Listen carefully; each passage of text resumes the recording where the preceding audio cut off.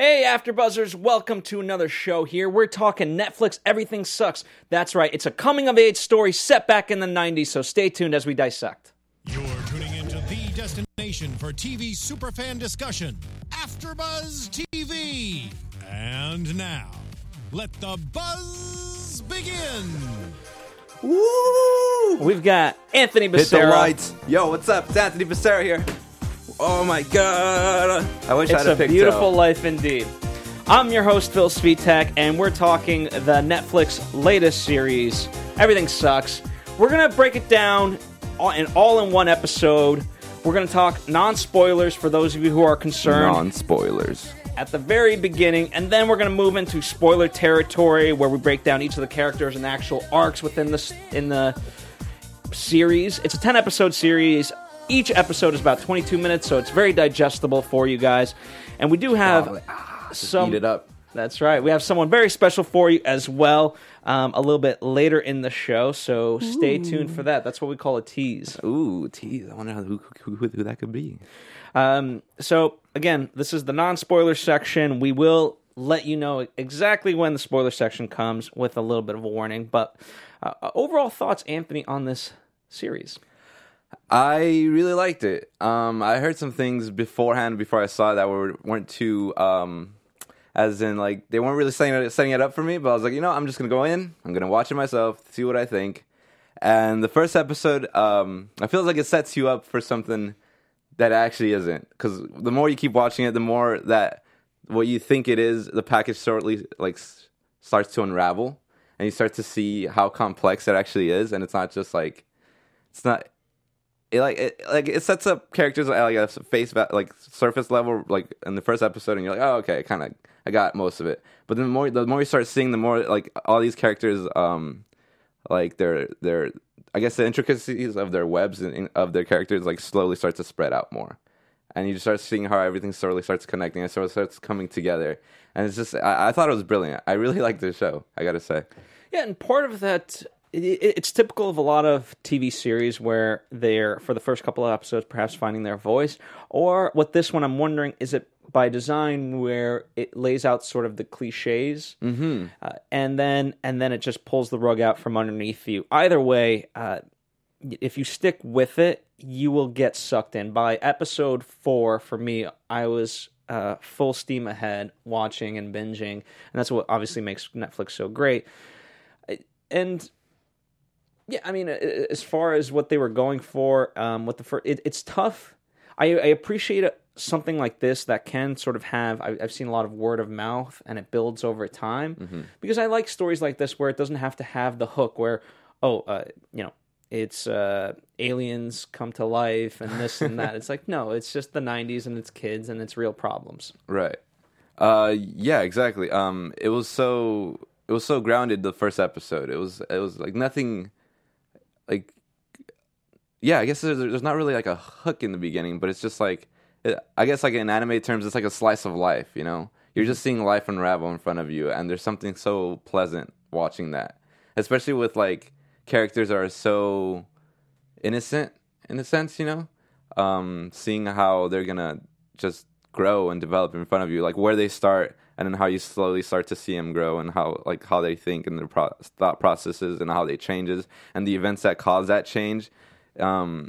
It's really wonderful to see, because it just feels so real, and and the lessons it teaches are lessons that like I hope that people actually, when they're growing, like are able to learn these lessons as well in their lives. If not, watch this show and you'll be like, you have a 1-up on like in life lessons in a sense. Yeah, one of the things that for me really drew me into the series was the fact that they were AV kids, and that's why I really stuck with it more so than perhaps other people, at least initially. And then when I got going, I really enjoyed it for beyond that, and I appreciate Ben York Jones and Michael Mohan. They're the ones who created this story, and they're being compared to a lot of things, with Stranger Things, and yes, that has the Netflix time, but I think two completely different series. Stranger, just because there's kids, like yeah, exactly. Like what? They cite their inspiration really is a Swedish film back in 1998 which was called Show Me Love, and it was a coming of age lesbian story about a girl living in a small town trying to deal with high school. And when you look at that, you sort of see that as a jumping off point. And what I appreciate is that each of the characters are so defined, where you have Kate, who is that main character, but then you also have her best friend Luke. And though it's never outrightly stated, the fact that he's a black character, especially right now, it's happening kind of contextually within our own media, is really wonderful to see, and I appreciate that 100% for them wanting to bring this to life, and a story that, for the most part, is not something that they 100% relate to, but we're willing to tell it and willing to learn to tell it well. Yeah, and I love how there's our characters right there. It's not like in your face, like, oh yeah, this is a black character and like this is a lesbian. I just love the subtleties of it all. It doesn't have to point that out. It's just like, no, these are just kids. Like, just go with it, kind of thing. I completely agree with your point there. And so there's multiple levels, as we're sort of talking about. There's freshmen in high school and kind of entering into a new world, and of course you have sort of the cliches of you got the older kids picking on them and so forth. But then you have that extra layer where you have the adults, right, and their problems, and more so if you're going to compare it to Freaks and Geeks, where you had the parents in that. This just upped it up a notch in a way that was fantastic. And so let's, as a quick breakdown of the characters, let's start with the AV kids. You overall have Luke, who's one of our main protagonists. Right. You have Kate Messner, and then friends McQuaid and Tyler. Who did you gravitate towards most, and B, why? I would say, well, oddly enough, I would say Kate, I think, because I was personally in high school, I felt like, not that my dad was like principal or anything, but I just felt like I didn't really fit in with a lot of groups in high school. So I was kind of like, I had a group of friends, but it was very like close knit group of friends. So I didn't really expand from anything else. And I also loved, as a kid, I also loved film and TV, but I was never in the AV club, but in hindsight, I was just like, man, I kind of wish I was, because it's just so cool, like messing with all that equipment with cameras and all that. And my school also had their own like news production. But yeah, I related to Kate, and then secondly, I loved Tyler because I think he's just so zany and crazy. He's just so wild. And I personally, I have like somewhat of a zany like quality to myself. The least I felt more like I related to the least was McQuaid, because he's just so analytical and logical. Like I am to a certain extent as well, but not enough to where it keeps me from taking risks, I guess. Yeah, his logic, it was a form of negativity. It was never to help support something. It was to bring it down. Right. And we all have that friend and so forth. And so you have the vast spectrums all there. And I appreciated that. And, at times when McQuaid and Tyler are a little bit too much, that's where the friendship with Luke and Kate starts forming, and we'll certainly break it down more. I related to Luke the most on a surface level, because I don't want to bring up spoilers just yet. The fact that he loves movies and likes to make his own movies and forms a group of friends to make movies with. I appreciate that. And yeah, he's just a wonderful, wonderful character overall. As far as the other kids, there's the theater kids, which of all things, you would consider the jocks to be the villains, right, if you will. Yeah. But the fact that it's a couple from theater class, Emmeline and Oliver, it just adds this unique twist. Yeah, I have to completely agree with you, because there was so many times within watching the show, I was just like, no, these aren't jocks. These are theater kids. Like, it's cool. It's like two different clans going up against each other because you have the AV club, but then you also have like the AV club that are being like sought after from the AV from the drama kids, and I just thought it was so funny because in a sense they're both kind of like the nerdy, it'd be seen as like the nerdy groups in high school. You know, they're not the super popular kids, but in their own right, like the drama kids are popular like within their own group though.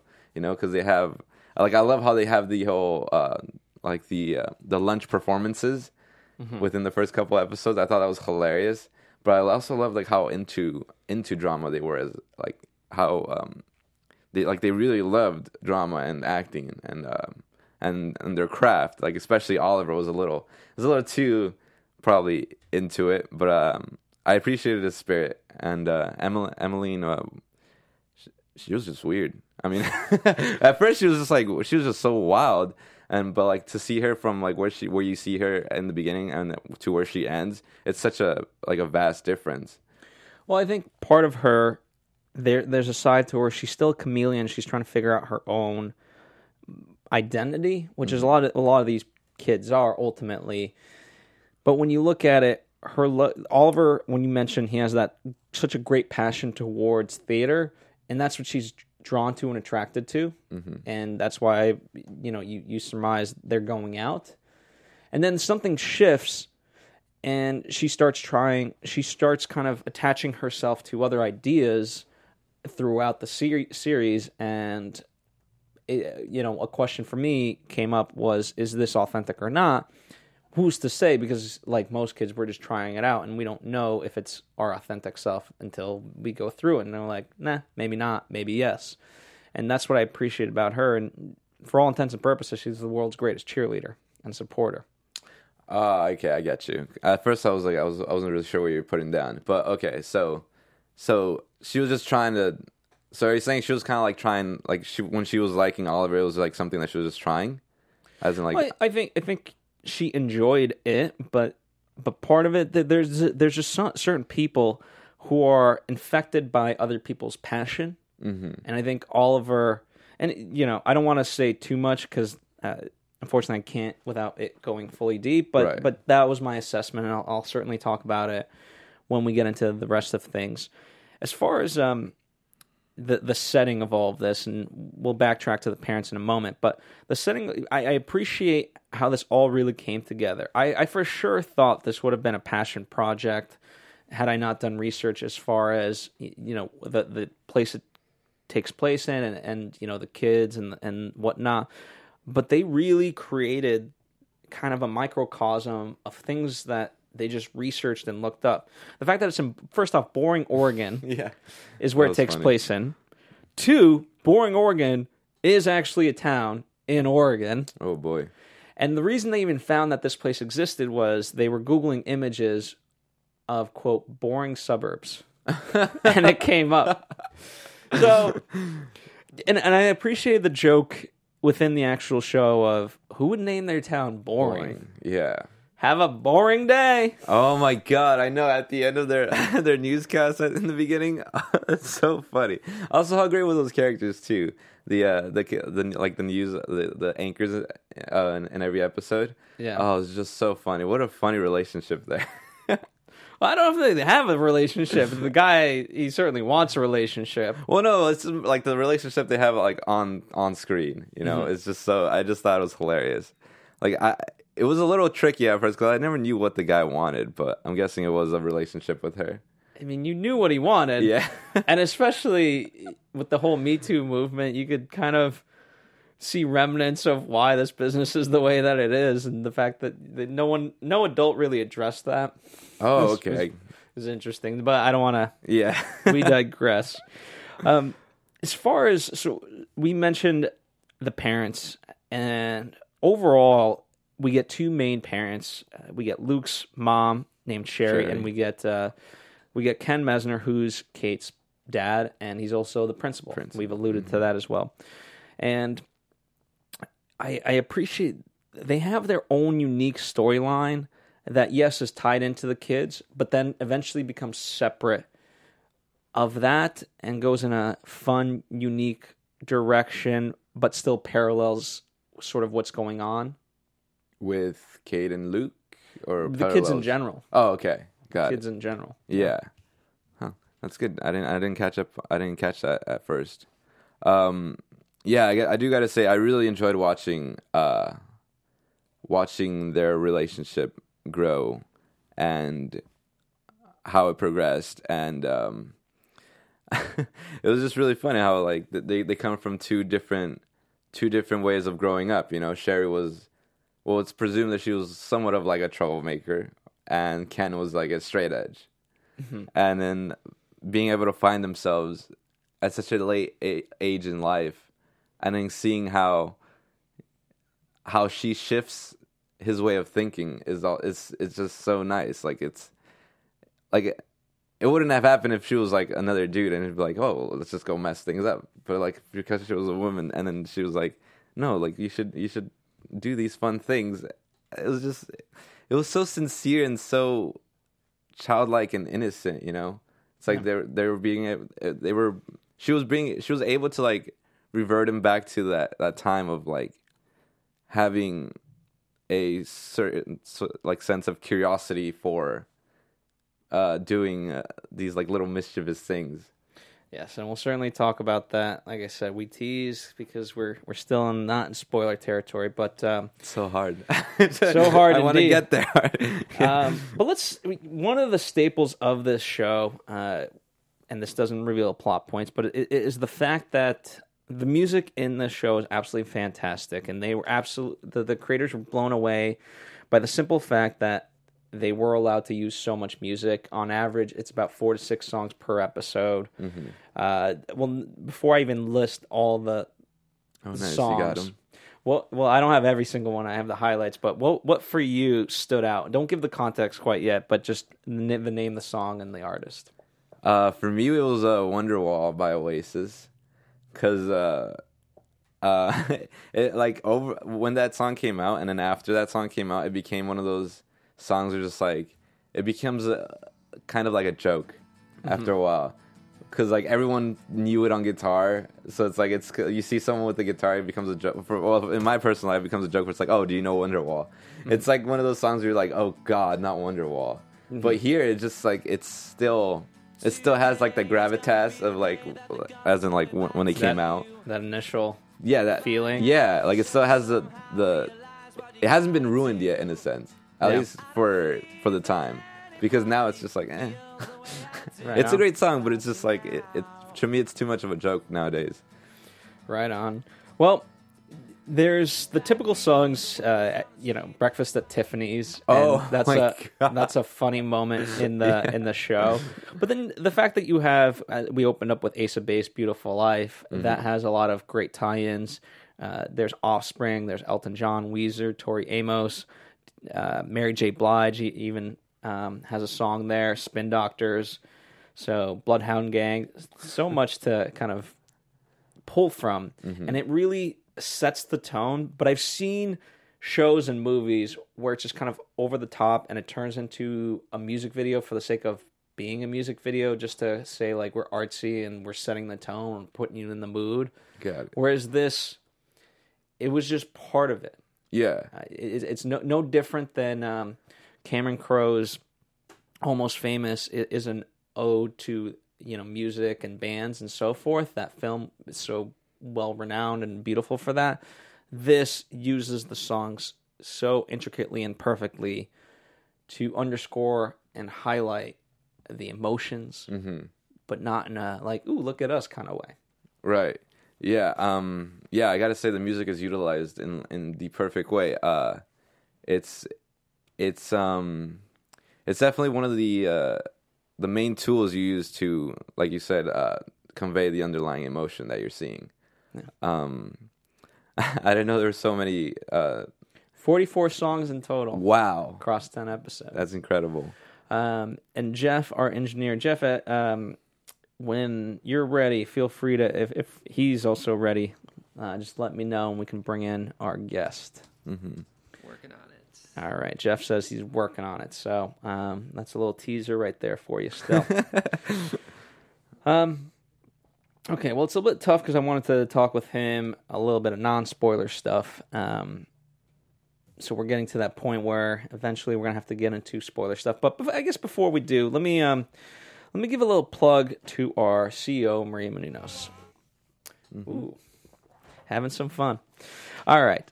Speaking of fun, do you want to have fun, learn, and grow in all areas of your life? Well, I'm sure you do, and therefore have we got a podcast for you. Ooh. It's Conversations with Maria Menounos, the podcast edition, which is hosted, as I mentioned, by our CEO and founder, Maria Menounos, and it drops every Friday on iTunes. Conversations with Maria Menounos features celebrity and influencer interviews along with secrets and tips on how to be better in all aspects of life, from health and wellness to career and relationships, finances, and more. Let our Maria be the big sister you never had. I mean, imagine if these kids had podcasts back in the day, especially this one. This would have helped them out. All you have to do is go to iTunes and subscribe to Conversations with Maria Menounos for free, and be sure to rate and comment, and when you do, let Maria know it was us who got you there. That's right. Check it out. Conversations with Maria Menounos, podcast edition. All right. So, well, while we wait for our guest, let's just go ahead and call it. We're going to get into spoilers. Jeff, if you be so kind as to hit that spoiler alert button. Spoiler alert. Spoiler alert. There it is. Spoiler alert. Spoiler alert. I love that. Spoiler Siren. alert. You can't say you haven't been warned. All right, here we go. Time to cut the butter, dude. That's right. That's right. Let's do this. So these are spoilers for all the 10 episodes of season 1. Oh boy. Oh boy. Let's start. Okay, I didn't spoil things for you, although I'm wondering if the internet spoiled things for you as far as that it was a lesbian coming of age story. No, I had no idea. I thought, as usual, like it sets usual. As not as usual, but like I thought as usual. No, but like, well, the way how the show is set up is that you think it's Luke's story, but for the most part, it kind of is. But I feel like Kate was the real star of the show, and I think how the way she's presented is through the eyes of Luke at first. But then so you get to see kind of in a sense what Luke is seeing, like how Luke is able to see her, and through that you're able to see like, okay, Luke is the main character, and that's the girl that's the girl he wants. It's like, cool, I want to see how this goes. But then as the story progresses, you start to see that this is not really Luke's story. This is more Kate's story, because you start to see her more individually without Luke's eyes. They start to reveal more things. You start to see how she looks at Emmeline, and you start to see you starts picking up on how she's a lesbian, and the more you start picking that up, the more it's like it becomes her story just as much as Luke's. Well, that's what I appreciated. It wasn't bounded by this thing of who's the protagonist, who's not. To me, the fact that you have essentially 4 protagonists, you have Ken, Sherry, Luke, and of course Kate. Yeah. It breaks those conventions right off the bat. But part of the reason why it is perhaps slow is because it has to filter that through an archetype of sorts before it breaks the boundaries. Right. And so when you talk about those moments of Luke, and seeing her through that lens, yeah, it's quick in development, and while he's sweet and innocent, at the end of the day, he just wants to get his first kiss out of the way with her. But then when it happens, and the way that it happens,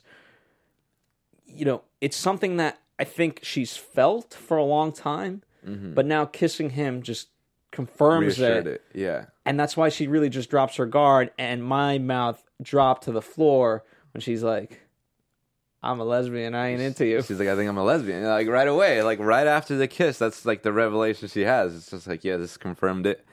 That was also a really great scene. I loved how he had the makeup on, and like you could see the makeup highlighted in I guess like the purple light. Which looking at, it was a great scene.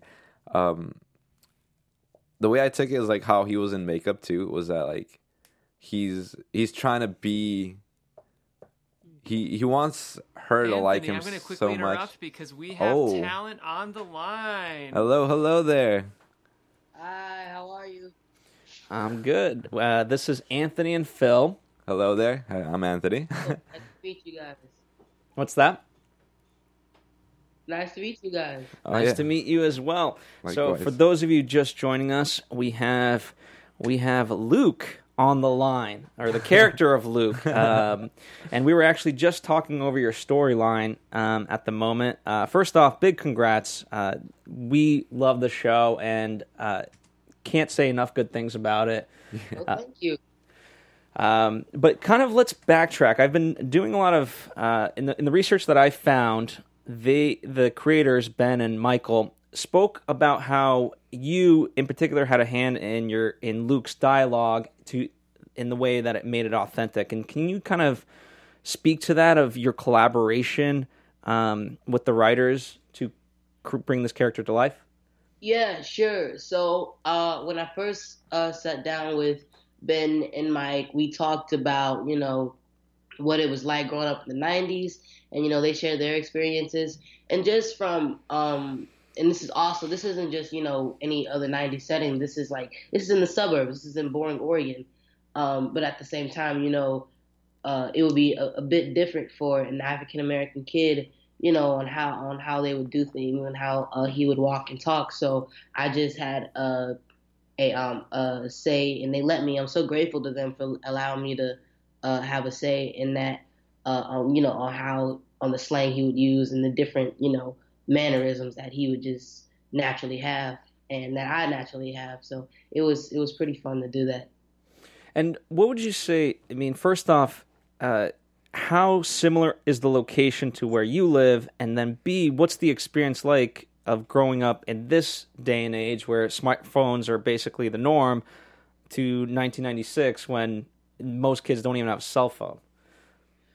Right. Yeah, it was the whole 90s era thing was kind of weird. Just like all the slang and just the, because when Mike and Ben, they were talking to us about the slang, and there were a few back and forth like debates. I was like, bruh, no one says this stuff that y'all are saying. I promise you, no one's ever said that. He All was that like, in a no. bag They're of like, chips.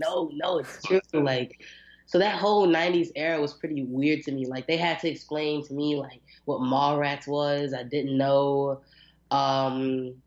Yeah, I was like, it was crazy. And, the setting of where I live and, the 90s, it's and Boring. It's somewhat similar. It's pretty secluded. The people here aren't as open-minded as other places as, like, New York or LA, where those are pretty popular places for people going there to try to make their dreams come true. But honestly, now that I'm looking at it, they're both pretty similar.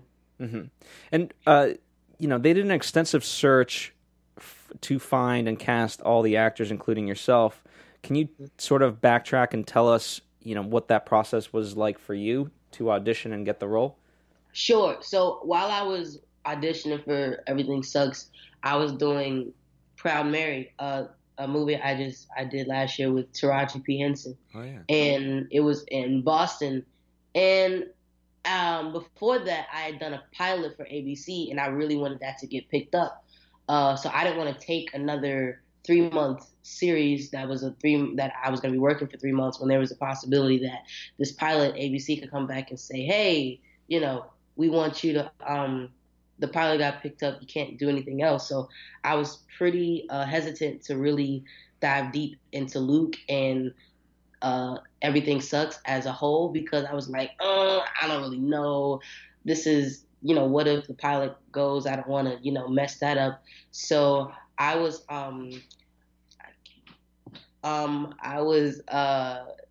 pretty nervous to do it. Mm-hmm. Well, I'm glad it worked out for you overall. And what are some of the things? I mean, as it slowly starts to pick up with audiences, what are some of the things that you're seeing that you're like in terms of fan reaction for whether the show or for your character? What's some of the positives that you can highlight that you're like, yes, you guys got that? I'm glad.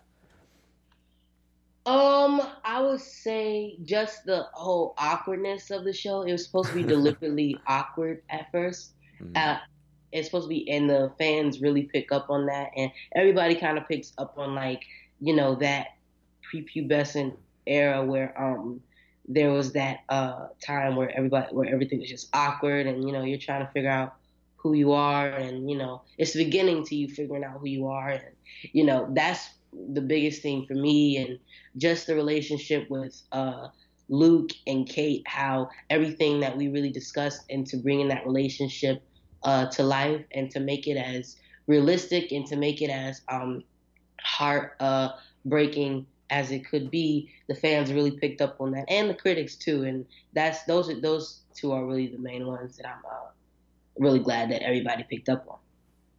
Nice.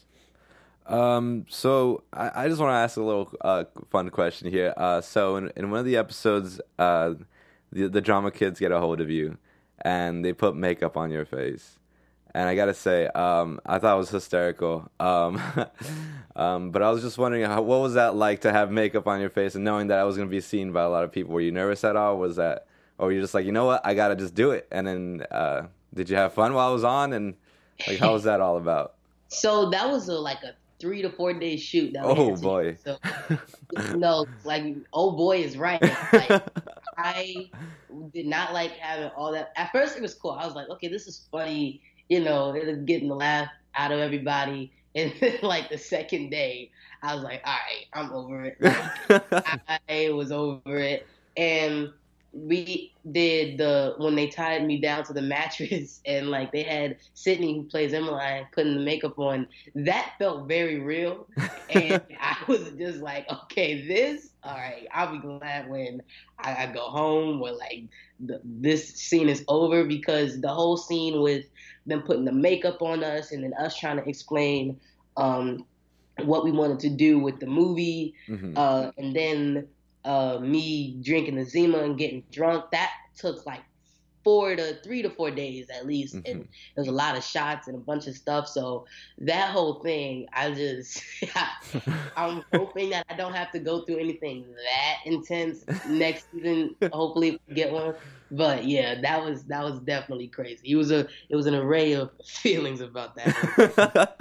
Yeah, man, I gotta say it looked quite tough, but I gotta say it did pay off, man. It was hilarious. I enjoyed watching that scene. I also want to ask, was there any scenes in particular that you had the most trouble with, like trying to convey some sort of emotion that you just couldn't nail, and you had to like reach out for help to for that like particular scene? All the emotional scenes were pretty hard. The phone booth scene, that was a tough one. Um, because that was a tough one because for Peyton and I both, because I guess we both had high expectations of what we wanted the scene to be, and on the page it read like so amazingly, and it was just this moment of Kate coming to this revelation and this realization that she can finally be who she always wanted to be. And Luke, I think people kind of see that scene and they would think, oh, he's being a jerk, he's trying to hold her back from letting her be who she wants to be, she doesn't like him. And I think from his perspective, I really wanted to convey from his perspective that he's really reaching out because in a way he's insecure and he's put a lot into trying to get this girl to like him with the music video. And I really, really wanted that to convey and to play on camera as much as it did on the page, because the writers did such a great job of writing it. Hmm. And I really wanted to do it justice on screen. And so I did reach out for help from our director, Raru So Young, who directed episodes 6, 5, and 7. Hmm. And she was so instrumental, like giving us notes. The first take was the best take in my opinion. So instrumental in giving us notes. And one time she went over to give us notes and she started crying. And that whole scene is very, very emotional. The takes that they used were emotional, but there are other takes that were just the level of emotion was just kicked up, just like went like 10 notches. It was crazy. That was a really hard one and a fun one to do. I have to applaud your guys' chemistry as far as the friendships. Yes, with Kate, but even like with McQuaid and Tyler. And so I wanted to ask you, how did you guys deliberately go about forming that friendship that would translate on screen? We were all just our characters. And so once we really got together and gelled and talked for a little bit, as soon as we were rehearsing a scene or did the first scene together, it was just instant chemistry. And Mike, once he really explained, how close the three of them were, it was so much easier to really not just act like best friends, but really be best friends on camera. And, we got along on and off screen, so that obviously was a big help. And, so it was Mike and Ben were really instrumental in that too. Got it. And what was it like to interact with the adults, because they play such a big part in this in a way that Anthony and we were talking that we've never really seen in a TV show, and they play such an integral part. So what was your guys' interactions with them, on and off screen?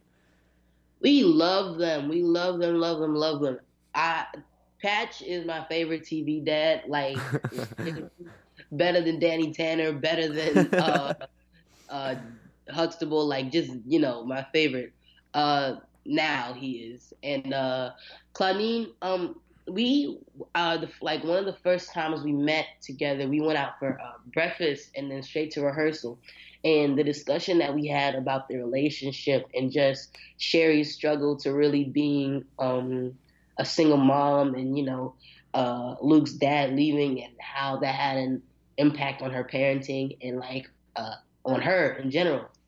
And that was really a great conversation. And just Patch and Claudine, their scenes together are some of my favorite, next to Kate and Emmeline, beside myself. Like, their chemistry is just magic on and off screen, and it's just great. I love them.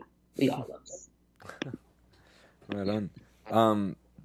I gotta say, so going back to the scene in the closet where you guys do the 7 minutes in heaven. There is I don't know, there is you pretty much, you guys kiss, you and Kate kiss. And I gotta say, was that your first on-screen kiss?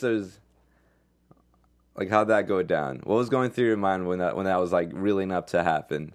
That was the first that was the first major on-screen kiss, because that whole scene was pretty intense, because Peyton was really nervous, and I was excited because I had never really done a kiss on screen before, and that we had a closed set that day to make everyone feel comfortable.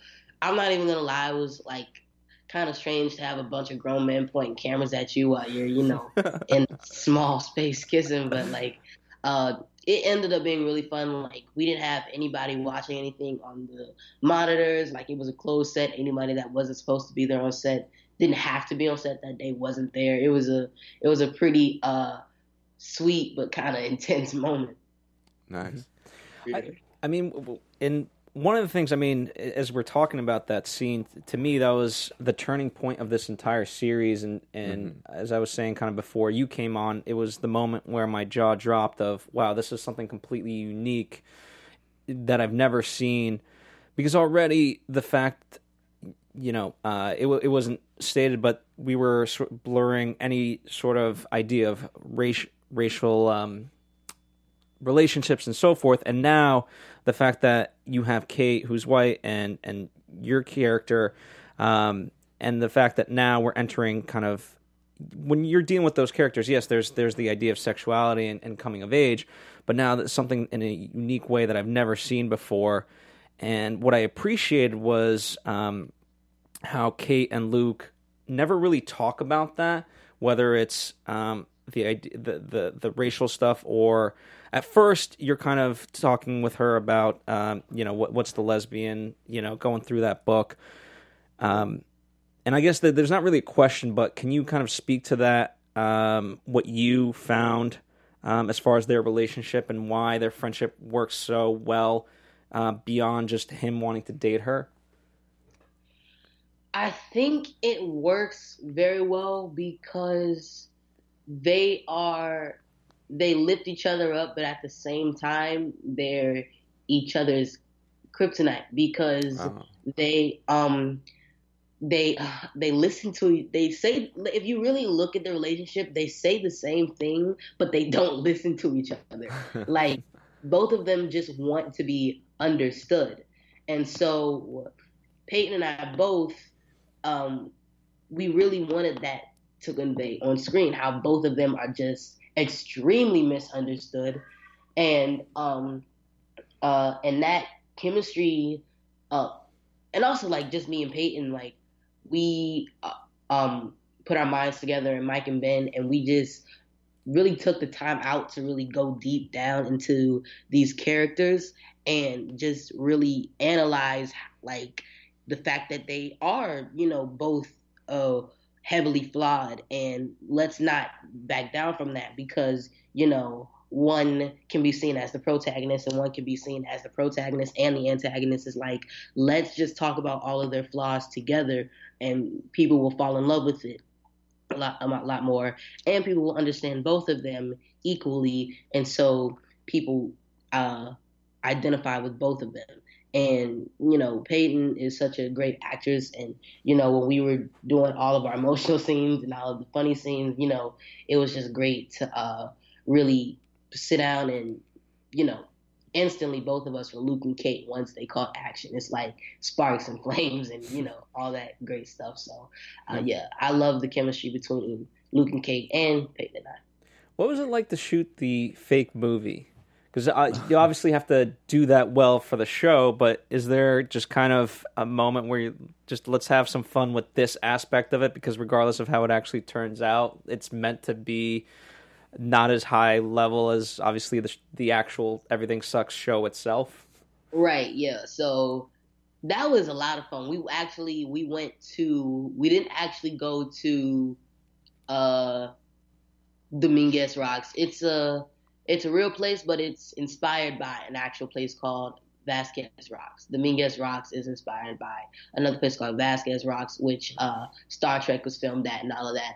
But we went to a place called Bend, Oregon, and this really desert, kind of place. And it was that was really fun. We shot a lot there, but on screen it only portrayed to be like a couple seconds. It felt like, because we shot so much there. Like it was a long hike up the hill where we had to shoot, and it was a lot of intense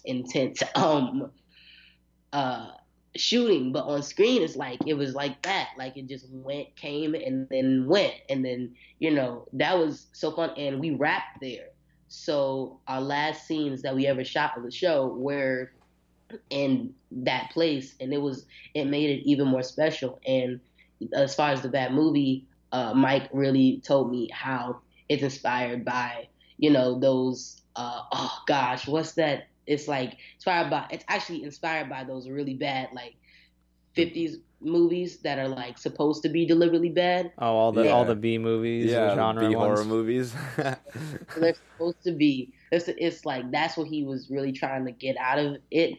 And once he showed me it, like I was like, okay, I understand now. Like I get it now. Like like I know what you mean by deliberately bad movie, because at first I just wasn't getting it. I was like, what the heck? I don't understand this. And he was like, no, just follow me. Yeah. And so I had to trust him on that because I wasn't getting it like at all. Well, here's the nice part about it. One of the reasons the show spoke to me so much is I kind of related to Luke and, made my own movies in that way. And so when you're that age, I think, at least for me, it's not like you're obviously trying to make a bad movie. You're trying to make the best movie. And despite your efforts, it turns out the way it turns out. And that's what's so fun about it. And when you're down on yourself, or Luke is rather, in those final episodes, I really felt that, and it was authentic to what I'd been through.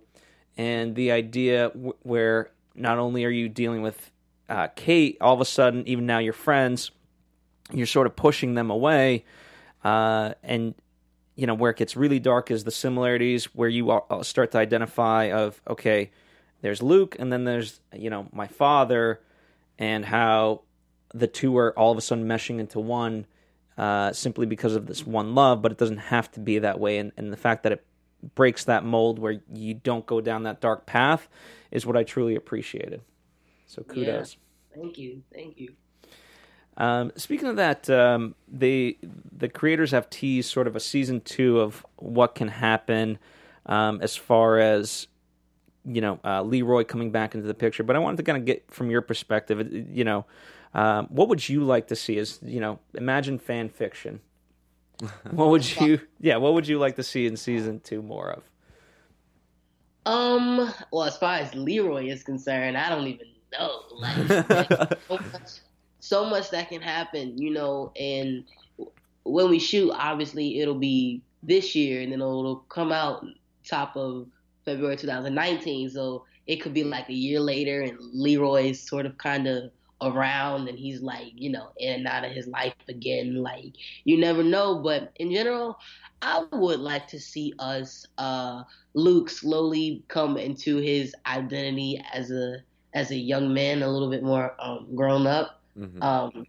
Like 15-year-old Luke, like not, these are like the stages on beginning of him finding, out who he is. And so, I do want to see us, deal with, racism at that time, and, how it affects him, and, him growing up, not seeing a lot of people that look like him. I do want us to talk about his relationship with Kate too. Like, when as Ken and Sherry's relationship evolves, like, what is that going to mean for Luke and Kate?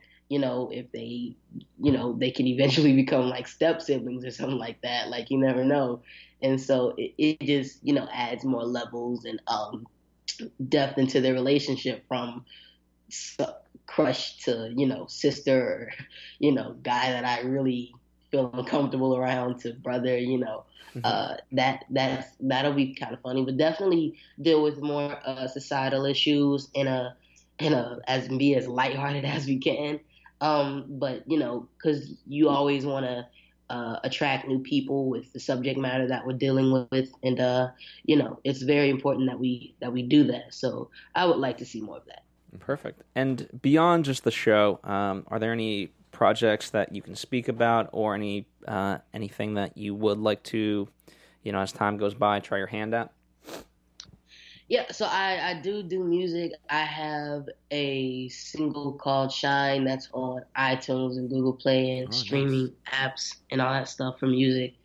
But I would like to continue to do more roles that are meaningful. I mean, now that everything sucks, I'm really grateful for it, because people are really starting to see what I can do and the range of emotions that I have and convey for Luke. People are like, okay, this kid's a really good actor, which I'm grateful for. And so now I feel like if I don't choose my roles wisely and correctly, people are going to be like, okay, he's a good actor, but his role selection is terrible. And I really want to honor those people who have really fallen in love with my gift and my acting by choosing roles that are meaningful to them and meaningful to people in general. So meaningful roles, definitely a lot more of. Got it. And what's the best way for people to stay updated with everything you've got going on? Is it Twitter, Instagram, or Yes, the Instagram is Jahi Winston, JahiWinston, and then my Twitter is Jahi Diallo, JahiDillo, and then my Facebook is the same thing as the Twitter. Perfect. And is there, as an opportunity, any final words that you want to share with the audience while they're captivated and you have them? Yes. Thank you so much for everybody that has watched Everything Sucks so far. You guys are amazing. We love you guys, and tell your friends or family to go on Netflix and continue to watch the show, and continue to spread the word. And thank you. Perfect. Well, thank you for spending time with us and sharing everything, and we hope to continue seeing you on more projects. Thank you so much. All right, take care. Have a good one. Oh, man. All right. What a fine gentleman. Indeed. Indeed. All right, so in the thick of spoilers, right? We are in the thick of spoilers, and Okay. one last time again, thank you, Jahi Winston, aka Luke, for joining us. So, all right, so we kind of skipped around and whatnot, but as was always going to be the case, it's always great when you have one of the leads come in to your discussion. But all right, so we were still kind of talking about Luke and Kate. Is that what you wanted to continue with? Yeah, I didn't have a chance to ask him, but I wanted to ask him because so he comes from a place where he likes this girl, right? And then it's flat out. She tells him flat out it's not going to happen. So in his headspace, where does it go from there? Like, is he capable of being friends with her? Because at the end, it's like it's implied that they do become friends. So it's just like I wanted to see what headspace Luke is coming from, as to like how he's gonna be able to like assimilate. Like, okay, I can't like her, but I can like her as a friend, and I think it's something that's so valuable. Like I guess it's not maybe a lesson or something that can be taught, but it's like it's valuable to be able to get that like shift of mind. Well, not that I don't mean for it to come off in this sort of way, because I don't want people thinking that someone in your life has to serve a purpose. But yeah, they should bring in positivity in one way, shape, or form. Where Kate is concerned, as he did point out, she at times is an antagonist to him. She does push him, but she knows exactly how to push him. They both lost a parent, right? But for two different reasons, and she's clear to point that out. Of hey, I don't get to be mad at my mom. She doesn't get that choice, and as far as creatively, she also pushes him to he changes the ending of the movie, and it's tough to say for better or worse, but certainly in his mind for better, and so. That's a great asset to have, and I think he's coming from it at a place of realizing that, right now it's important for me to have more meaningful relationships rather than, just be a guy and go after girls. Oh, okay. Yeah. I think that's how I read it, at least. Yeah. Like the way I got it was just that he was able to, like with the ending of the film, he was able to, in a sense, it's kind of like If You Love Her, Let Her Go, in a sense. Because like he has such deep emotions for this girl, but he knows it's not going to happen. So it's like, you know what, I accept that, and like because I wouldn't say like he loves her, but like there's a sense of like true deep rooted compassion for her. That's just like I finally get it. Like I finally get what you're coming from, and I accept that. And you know what, I'm here for you still. Well, what's nice is, as far as the actual show itself, they state that they had a very diverse writers group, and so they could bring in these different voices, whether it be for Luke, whether it be for Kate, and they actually consulted with the organization GLAAD to flesh out Kate's arc even more truthful and honest, and so.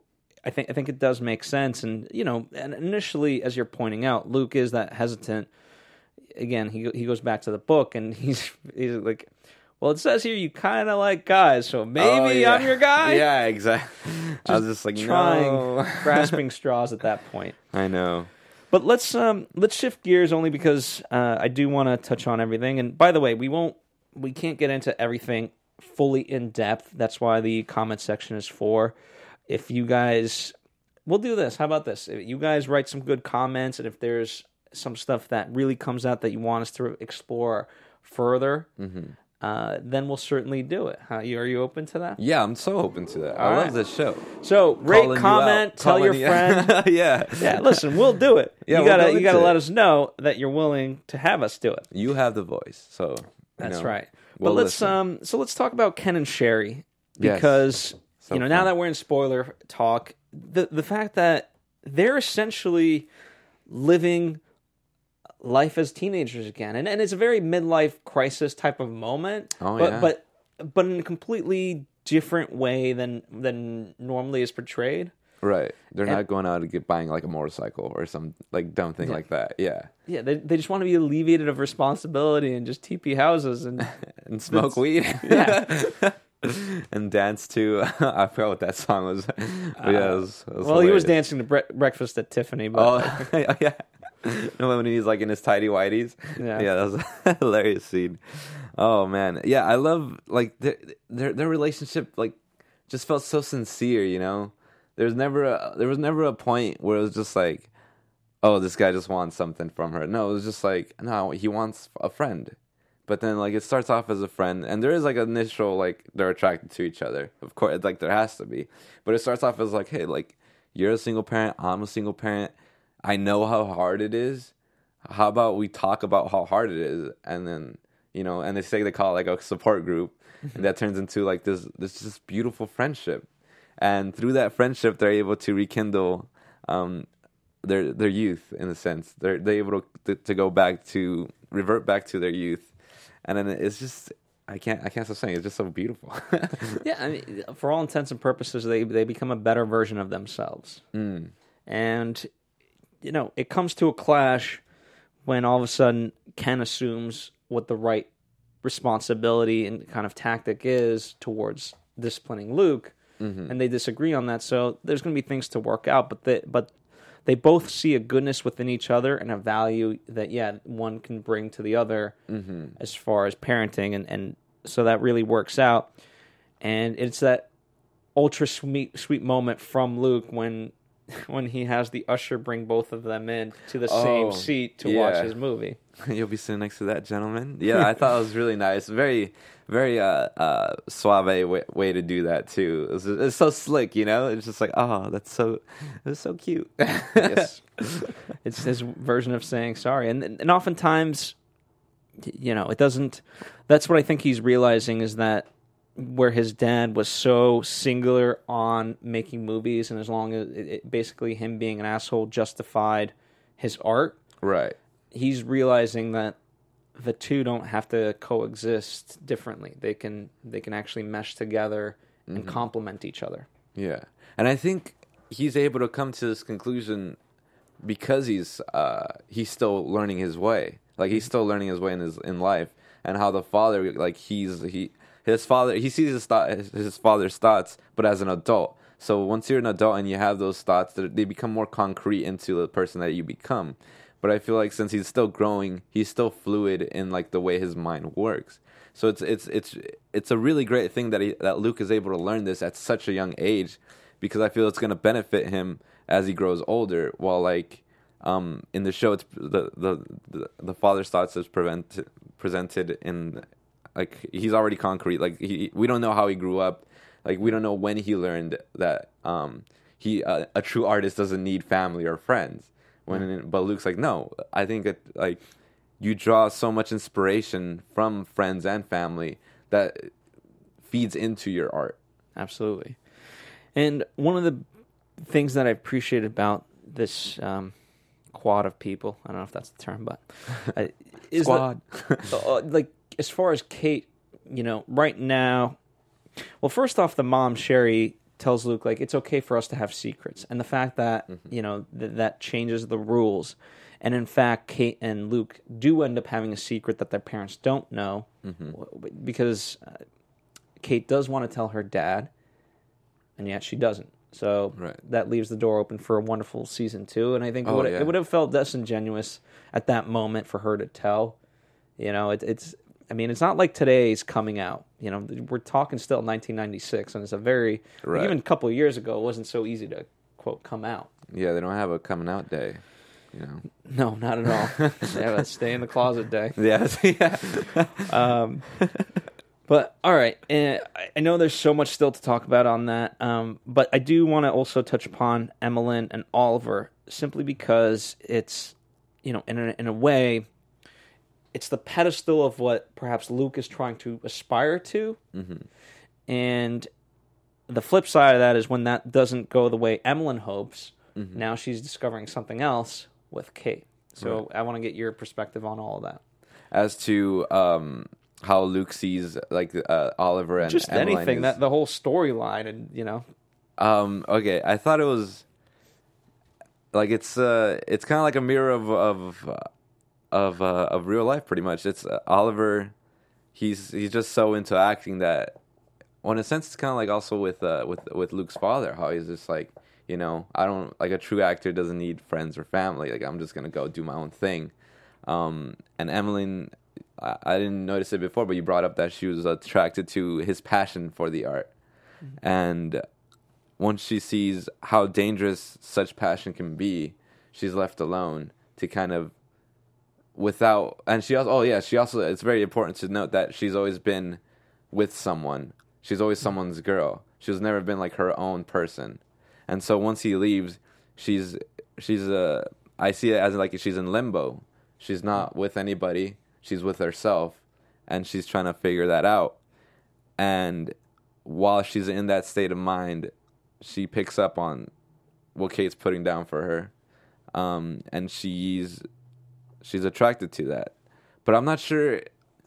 It might sound a little negative, but I'm not sure how sincere that is. Like, because a girl who's always in relationships, like, does she actually is she able to develop who she really is? Has she had enough time being alone to do that? Well, I don't think it's a negative thing. I think you're correct in having that worry. Part of that development, though, is also having the right people around you and pushing you towards that, which we've highlighted with Kate and Luke. And in a sense, maybe Emmeline hopes that she can grow with Kate. And, you know, I don't know if she wants this, like, if she sees...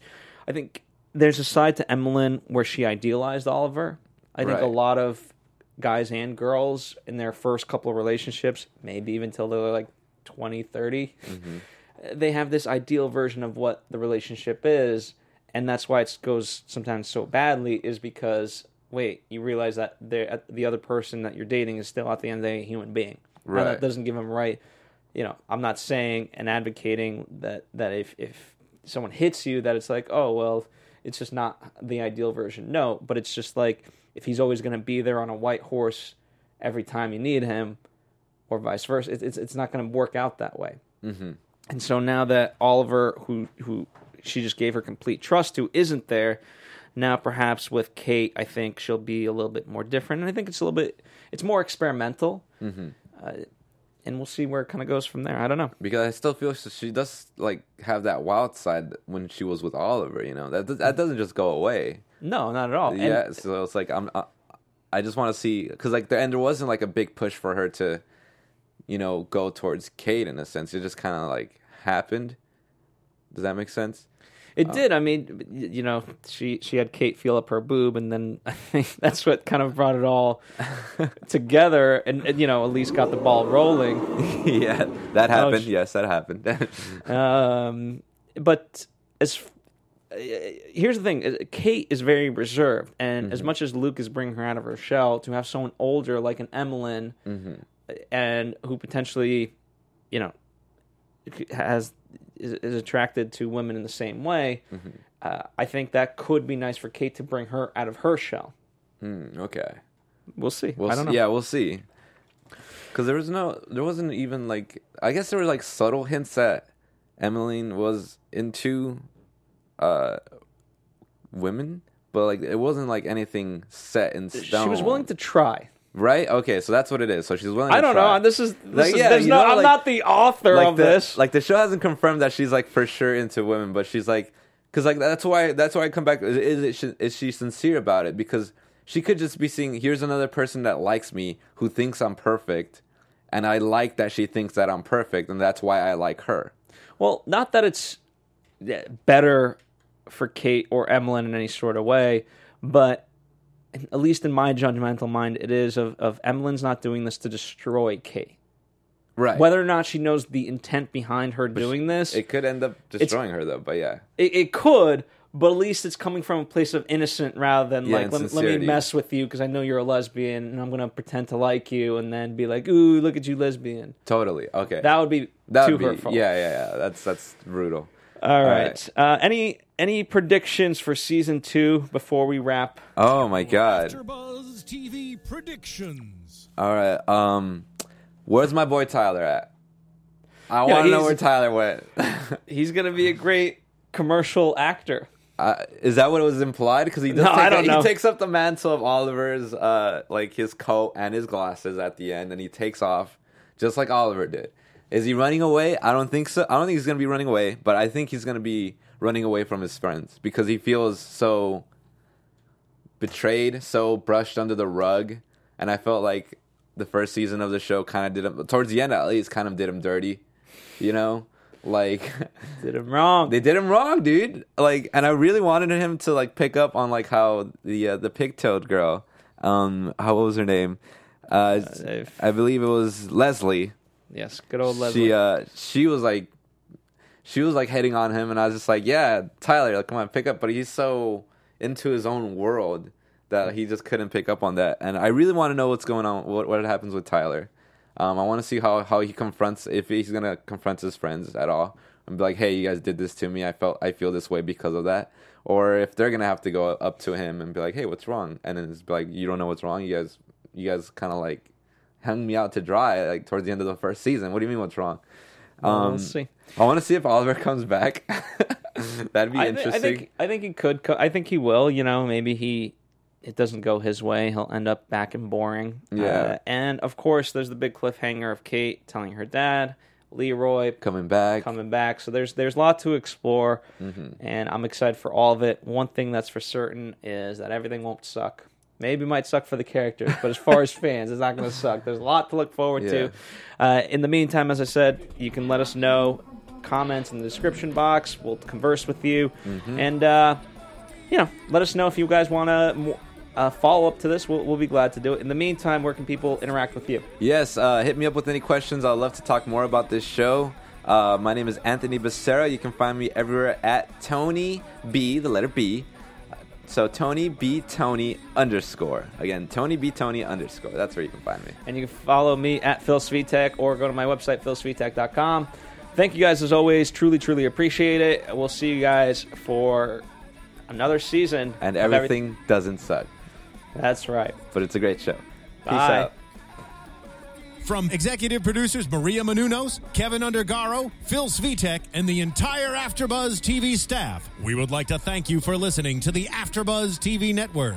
To watch or listen to other after shows and post comments or questions, be sure to visit AfterBuzzTV.com. I'm Sir Richard Wentworth, and this has been a presentation of AfterBuzz TV. See you later.